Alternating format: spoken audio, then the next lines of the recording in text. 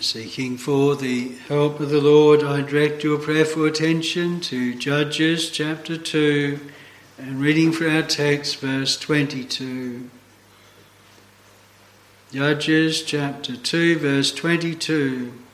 That through them I may prove Israel whether they will keep the way of the Lord to walk therein, as their fathers did keep it or not. Judges 2 and verse 22. We have the solemn account here in this chapter of the children of Israel going into the promised land and refusing to obey the Lord and to completely destroy the inhabitants and push them out. Instead, they dwelt among them. They were then an influence for evil. They followed the gods of the inhabitants of the land. They learned their ways, and the Lord said then that he would not drive them out from before them.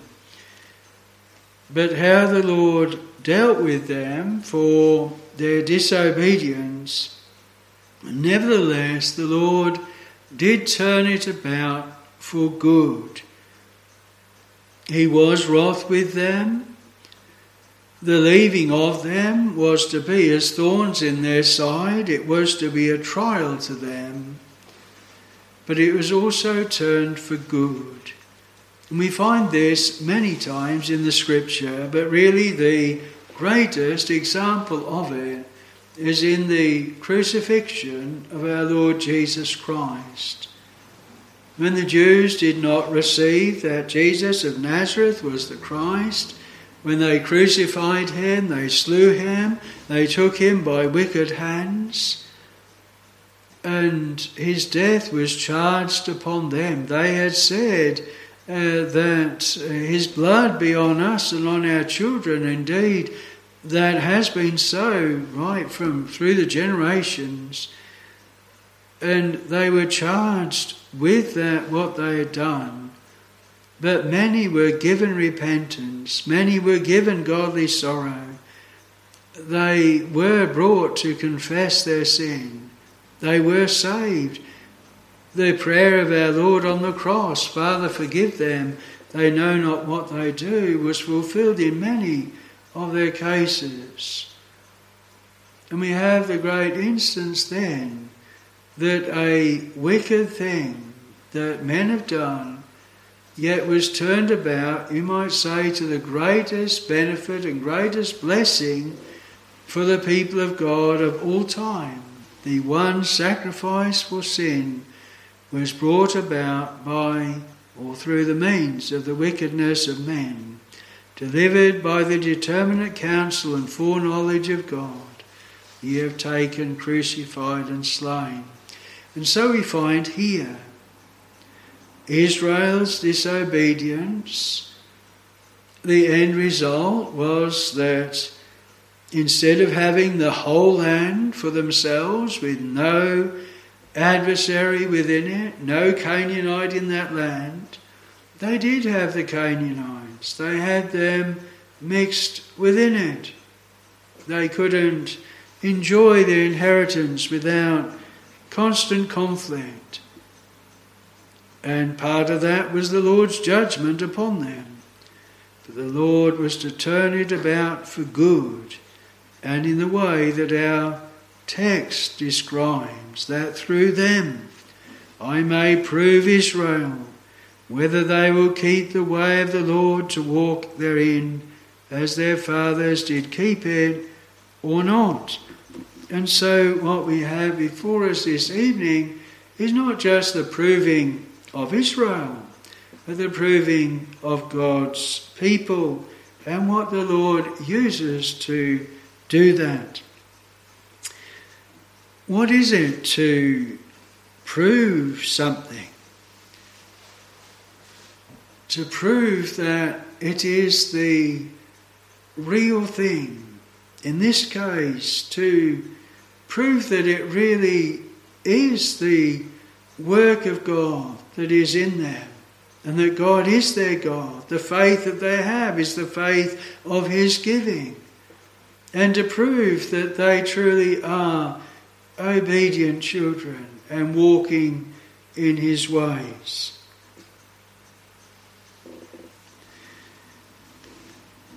You might say here to prove whether they will obey or not, whether they will perform in the expected way.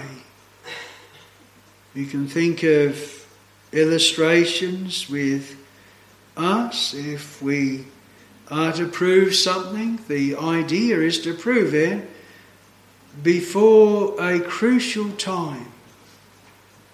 When I was younger, we, as a child, used to make bread, make it by hand. And we'd get the dough and we'd mix in the yeast and we would knead it and we'd put what would make, say, 4 loaves of bread into a steel bowl, big bowl, and a round lump of the dough in the centre, and we put it in front of the fire and we just leave it. And the dough would just expand with that gentle heat and it would end up filling that bowl. And then we would take it and we'd pummel it down to a small little amount again, divide it into 4 amounts and put it in its tins and let it rise in its tin and then bake it. But what the first part was doing was to proving it. If we just mixed it up and put it into 4 separate loaves, put it in the oven and the yeast didn't work, all we'd get was basically unleavened bread, just some lumps of hard dough in the middle of the tin. If we had proved it and it didn't rise, then we still had the opportunity to add in yeast and to make sure that yeast was working and right. So that was what we call the proving of the bread, that the yeast was going to work, it was going to rise. We would have a nice loaf before it was too late and baked and solid in the oven. We think also of those times. I had one recently, bought a new pair of shoes, and I thought, well, they should be all right. I'll walk down the town in them. Well, I was very, very glad I didn't put them on and aimed to spend a whole day in them, because I only walked, probably 1/4 mile, and I realised I was getting blisters and it was really chafing my heels. They weren't good at all. And what a need that they be proved, or actually prove, were they comfortable, were they able to be used for a long distance or not. We think of, in the case of David, with going against Goliath, and King Saul, he wanted to give David his own armour. But David, he put them on, and then he said, I cannot go with these. And what was the reason that he gave? I have not proved them. He had not tested them. He had not tried them out. He knew how to fight with a sling and a stone with no armour. But he hadn't fought with the armour, with the weight, with the hindrance, and all that entailed. And so he put them off him. We are used to proving things before the event. Too late when he was before Goliath and fighting him to then say, hold on, Goliath, this armour's no good, I better put this off me. It's too late then. Too late when we start off on a 10-mile walk to no 1/4 mile in that the shoes are no good. And so there is a need of proving something. But in this case, what is to be proved? Who is to be proved? Now, the text says that through them I may prove Israel. Prove Israel, God's people. And we could extend that to all of God's chosen people, from the foundation of the world, chosen in Christ, those that he's loved with an everlasting love, those that he has quickened into divine life. He proves, he tries the grace that is in their heart, the grace, though the smallest, shall surely be tried. And you may say that it is also just a general, he proves or tests all who make profession. You remember the parable of the sower, and especially the two middle ones, the one that fell upon the stony ground and it immediately sprang up. It's like a person receives the word, immediately believes it with joy, but then there comes persecution because of the word, and by they are offended, and they go back and they walk no more. And the Lord uses that persecution to find out whether it really was falling in prepared and good ground. And the same with that which fell among the thorns. There was all of the world around about that person, and it became too much of an attraction. It completely overgrew the work of grace that was within. And this is what the Lord spoke of as being a key parable. And it was those things that came against the sapling or the seed that was growing up that proved, was it on good ground? Was it a good ground here, or was it one in prepared ground? Was it bringing forth fruit? This is what God is proving here with the children of Israel. So it's God's children, but in one sense it is all who make profession, because it's weeding out those that are God's children and those that just appear that they are God's children. And you might say, why then?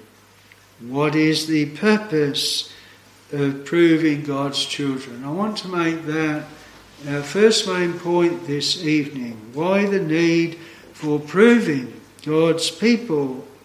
And then secondly, the means of proving that are set before us in our text. And then thirdly, the outcome that is looked for. But firstly, why the need for proving God's people? When I say God knows his own people, he doesn't have to try and find out which one is and which isn't. He knows where the work of grace is and where it is not. Surely it is not for the benefit of God that he does this, but surely it is for our benefit, for the benefit of his people, that he proves them and that he tests them.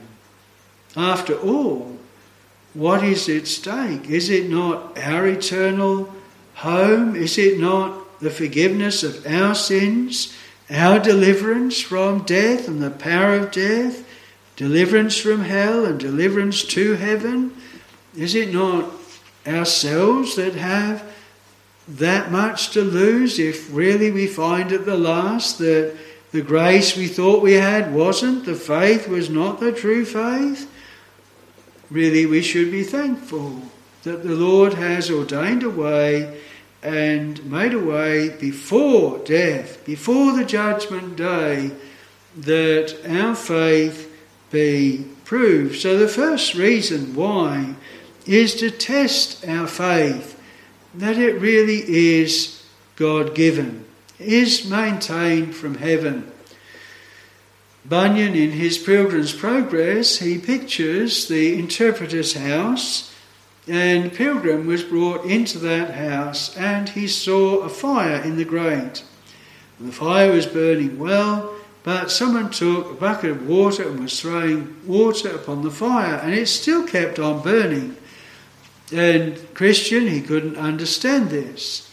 So the interpreter brought him to the other side of the wall, and there was someone pouring oil on, or a secret supply of fuel that countered the extinguishing effect of the water. And that is a similar thing what is here, and all of that which is outside trying to extinguish the flame or come against the people of God, if it were man's work, if it were just our own work, it would extinguish it. It would put it out. It's like William Gadsby when he was called to the attention of a drunk that was lying in the gutter. Mr. Gadsby, there is the effect of your work. And he looked and he said, yes, that does look like my work. If it was God's work, he would not be lying in the gutter. And it is only God's work which will prevail. He will have regard to the work of his own hands. And so one need of proving is to prove that this really is God's work. It really is gold. It really is silver. You know, if a child came to us with a beautiful gold ring and we looked at it and said, oh, isn't that a lovely ring? And then we picked it up and you say, but that's not heavy enough to be gold. And in a sense you proved it by just feeling its weight. I think that's just plastic. Well, here's a candle. We'll put it in front of this candle, see what happens. And the plastic catches fire, it burns up. And you say, well, that certainly was not gold. If it was gold, it would stand that fire. And so it is a test by God for his people not to destroy their faith, not to prove them not God's people, but to prove to them that the faith that they have is from God. And this is one reason why the trial of your faith, being much more precious than gold that perisheth, though it be tried with fire, shall be found unto praise and honour and glory at the last day. A second reason of this proving is for our assurance. Many of the Lord's dear people, they haven't much assurance. They cannot clearly say that the Lord is their God, that he has begun a good work with them, or that they are going to heaven. And the Lord does this proving to prove to them that their religion is not a natural religion, that it has come from heaven, that it is through this trial and through this proving time is proving to them that if they had not been kept, if it had not been the Lord who was the beginning of their faith, they would have cast away all. And sometimes in that assurance it has a sad contrast to it, because they might view someone else who's been through the same trial and they haven't stood. They have cast away everything. They've gone away. And who maketh thee to differ? And the Lord in that way gives his children that assurance. It truly is God's saving work in their hearts. A third way is for our teaching. Many times the Lord taught Israel through the nations that were round about them, and the proving of God's people is again for teaching them and instructing them, teaching them how weak they are in themselves, teaching them that they still have a heart just like others, and it is only by grace that they differ. And there's many, many lessons that the Lord teaches his people in this proving process, these proving times. But a fourth reason is for our refining and sanctification. The indwelling sin, the evil of our own hearts. We read in Ephesians that it is through the washing of water by the word that he cleanses his dear people. But very often it is in the fires that we find out what we need cleansing from. Find out that there is something there that is impure or wrong. We might deceive ourselves and think, I'm a very placid and meek and mild person. The pride and the heart rises up in anger those things that weren't discerned before, the anger, the pride, they all come to the fore. I know I've used the illustration before, but when I was in engineering and repairing the trolleys in the kitchen of the hospital where I did my apprenticeship, we get these broken stainless steel trolleys in to be welded up, and first we put the heat on them and to weld them with the oxyacetylene torches, and the heat would bring out from what seemed to be a perfectly clean piece of silvery stainless steel, this black goo. All of the oils from the kitchen had gone right into that metal that seemed so hard, was so hard, and yet it was porous, and the heat brought it all out. We had to get rid of all of that first before we could weld it up and repair it. And in the same way, the things that are so wrong in our heart, our corruptions, the evils, our evil thoughts, our affections, our ways, our desires, all of these things.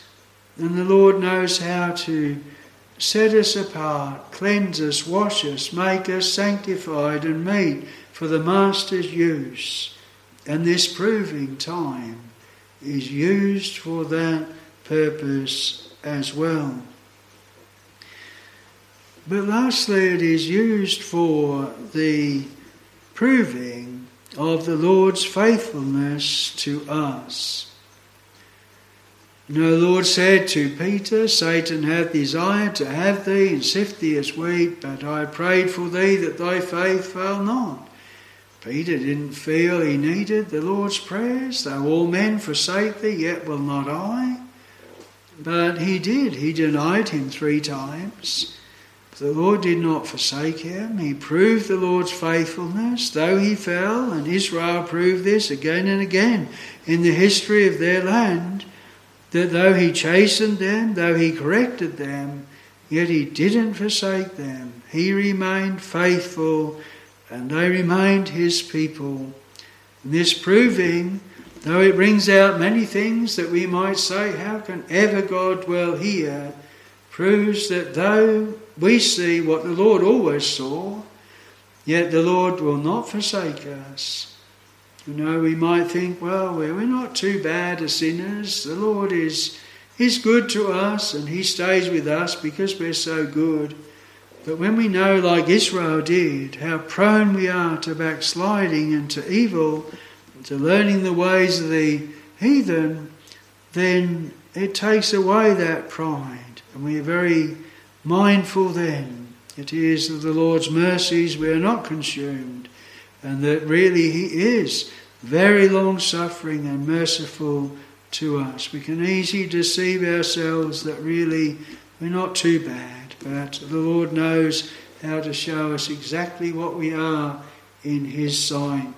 So it is then to prove the Lord's faithfulness to us. So there is a reason for proving. Our text says that through them I may prove Israel whether they will keep the way of the Lord, to walk therein, as their fathers did keep it, or not. I want to look secondly at the means of proving, and specifically in the text.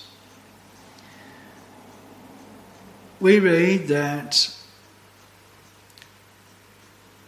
in the verse prior to our text, that I also will not henceforth drive out any from before them of the nations which Joshua left when he died, that through them I may prove Israel.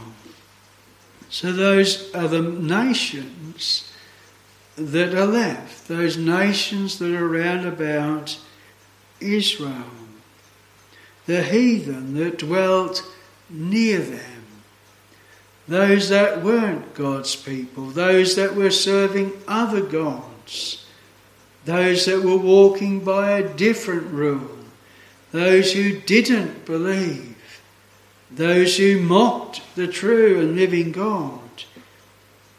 Those are those that were used to prove Israel.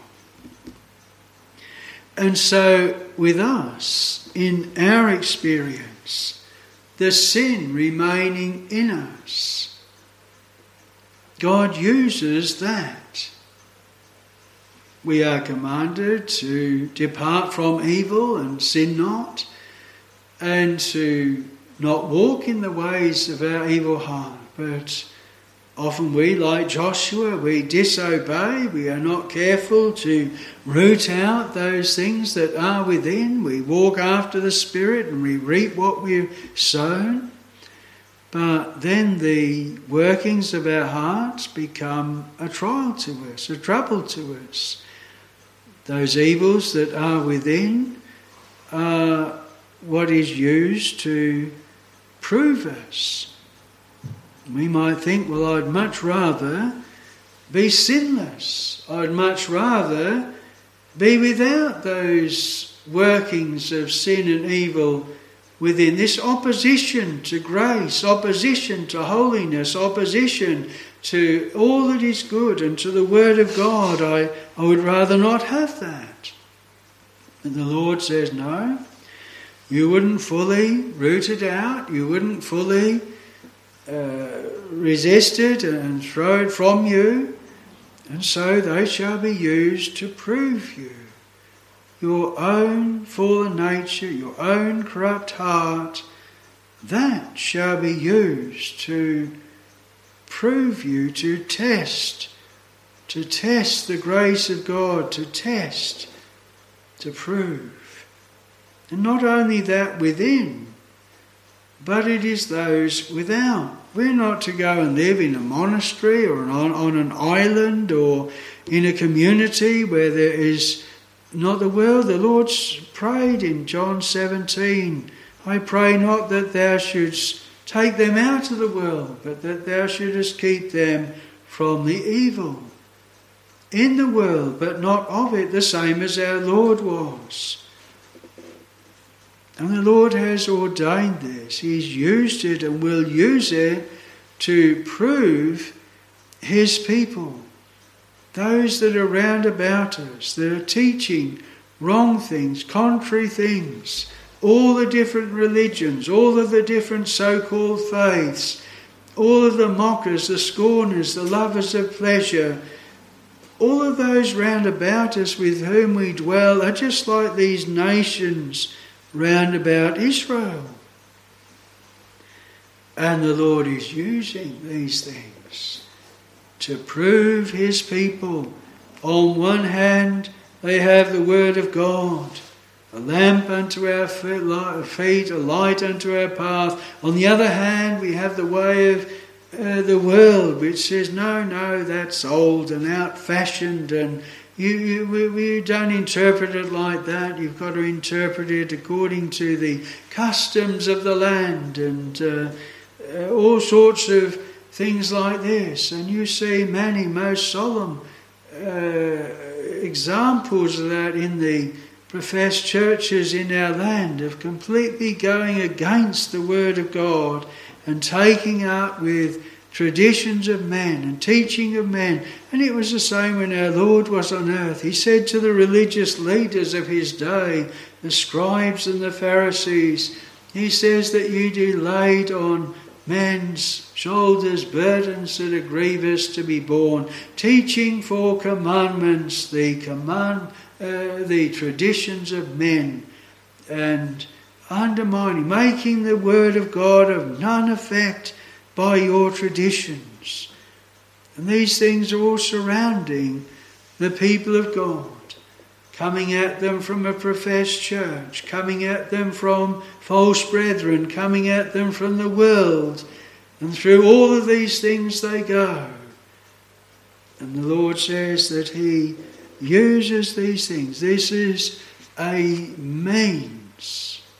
I really hope, my prayer has been that the word before us this evening, the subject this evening, will cause that we look at what is going on around us with different eyes as to what the Lord is using it for. And those things that come upon us, and our own reactions from our own heart, and the sins that are brought to the surface by those things we go through, that we look at it in a different way and look at it in the light of this chapter and hear the Lord saying to us, by these things I will prove to you, I will make proof of whether ye are my people or no. I will use them as a proving tool. I will use them for good. Under my hand they will work for good. We think of that beautiful word in Romans chapter 8. We know that all things work together for good, to them that love God, to them that are the called, according to his purpose. I know we like to have a smooth path. We like to not have that opposition or feel to be the only one left, like dear Elijah felt, or Jeremiah walking in this path. But many of the Lord's dear people, they walk in this way. And the Lord here uses it, that through them I may prove Israel.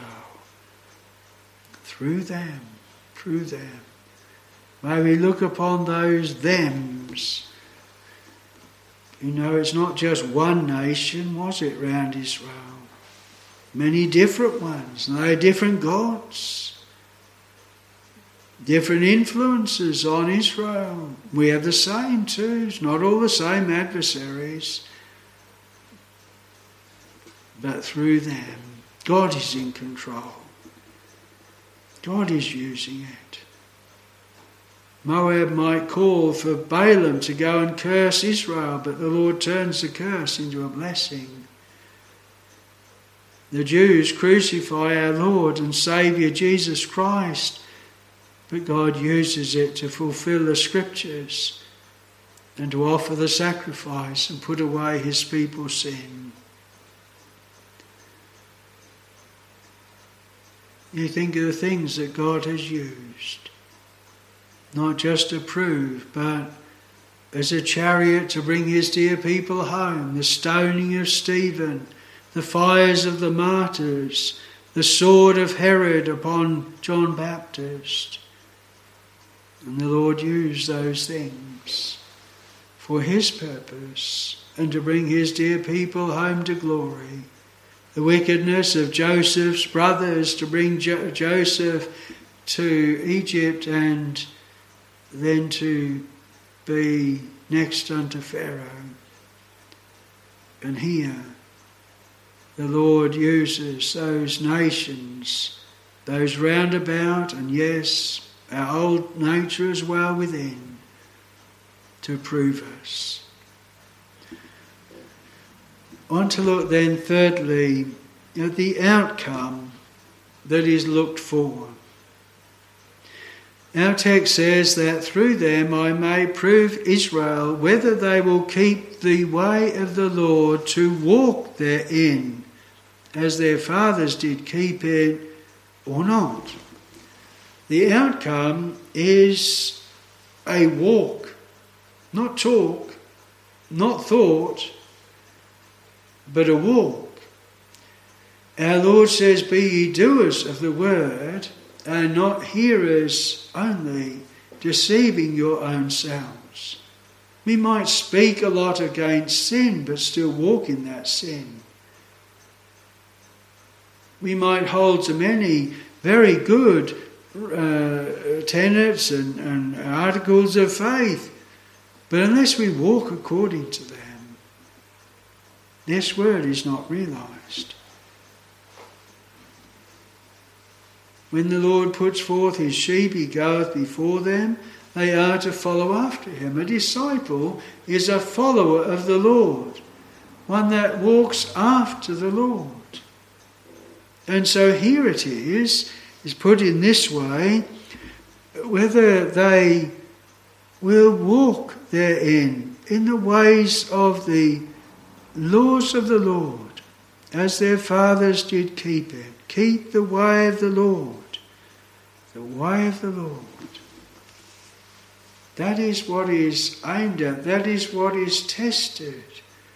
That is where the Lord is looking at when he is proving his people. You might say, well, does not that mean then that I fail just about at every stage, at every time when the Lord proves in that way?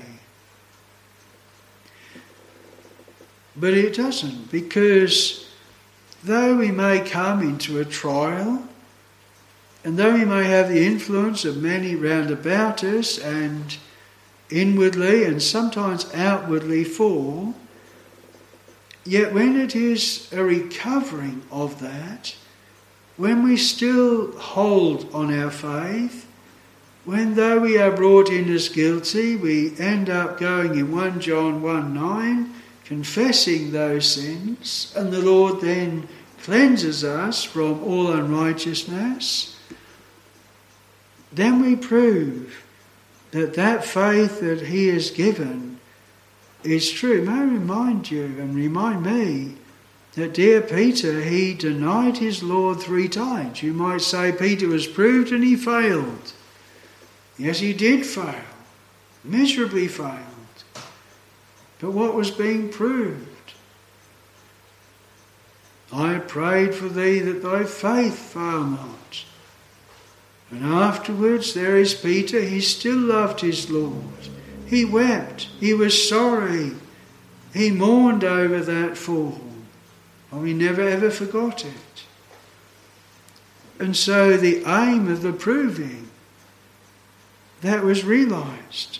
And each of these things, where we go through and out the other side of it, where the Lord has made it work together for good, and it strengthens our assurance, our hope in the Lord that he it was that begun a good work in us, and that the devil cannot extinguish that flame. Though he slay me, yet will I trust in him. Or we might go through something and we find one lesson, one teaching in it, come out the other side, and we say with the psalmist, it was good that I was afflicted. Before I was afflicted I went astray, but now have I kept thy word. And the Lord teaching and instructing the way which we should go. And maybe it's a sin that has been brought to light, and then it is being confessed and forsaken and guarded against from that time forth. We didn't realise it was sapping our strength, that it was grieving the Lord, that it was an offence unto him. But the Lord dealt with it. And we were bettered by the cross, proving the faithfulness of the Lord through these trials and through these things that we are brought through. Don't think that the proving is only going to prove and achieve its end when out the other side comes a perfect person, an angel. The children of Israel didn't react like that, did they? Many times they fell. Many times it brought out their sin. But many times the Lord chastened them, corrected them, established and strengthened them further in his laws and in his ways. And really one thing that kept coming out, what a difference there was between the law of the Lord and the laws of the lands round about. They were a peculiar people. They were a special people. They were a redeemed people. How easy we can get offended. The world says, what strange people they are. Haman says that they have laws and it's not good that they should live. But we are reminded that indeed the Lord does give his dear people right laws, good judgments, right teaching. All thy children shall be taught of the Lord. and that we are not to be offended or to think, well, we'd rather be at peace with the world round about us. The children of Israel, when they first wanted a king, why was it we want to be like the nations that were round about? The Lord overruled it for good, and they had godly kings from David on, in Judah at least. But we have this desire to be like the world. But then the Lord proves and tests and brings his people back again so that they seek out his word and follow his word. My sheep, they hear what voice? Not the world, not the devil. My voice. They follow me. The very first temptation, the way that sin entered into the world, was through the testing, the really proving over the commandment of meat, what they should eat, what they should not. They listened to the devil instead of the Lord. We have in Deuteronomy the children of Israel were proved even by those amongst them that would rise up and try and work miracles, and the miracles came to pass, the things came to pass, and the Lord says again in that he gave it to prove Israel whether they would obey the law of the Lord or not. On one hand there's a miracle, on the other hand there's the law of the Lord. What are you going to believe? Oh, we'll go for the miracles. That's what man does. But where the true faith is, it holds to the word of the Lord. In our churches, one might say, I have a word from the Lord. The Lord has told me this and told me that. And look, this has come to pass and that's come to pass. But where it is contrary to the holy word of God, it is false and is not to be followed. That test has often been among us, solemnly, sadly failed by many. But this is what the Lord uses to prove his people. Do we hold to the word of God or not? Do we hold to his way or not? Are we his people or are we not? So may we look upon those things, maybe bitter cups, things that we would not, adversaries that we would not, and look upon them as used in the Lord's hand to prove us, to test us, to try us, and that it be for these benefits and blessings that the Lord has ordained to give his dear people, for their comfort, and to prove before they get to a dying bed, before they get before the judgment throne, that the Lord knows them and they know him, and he's dealt with them all their life through for their sins, for their iniquities, chastened them, kept them. They've been tempted, they've been tried, they've fallen, but they've been restored again, and the Lord has not forsaken them. May we prove it so and have that sweet assurance that the Lord is our God. May the Lord add his blessing. Amen.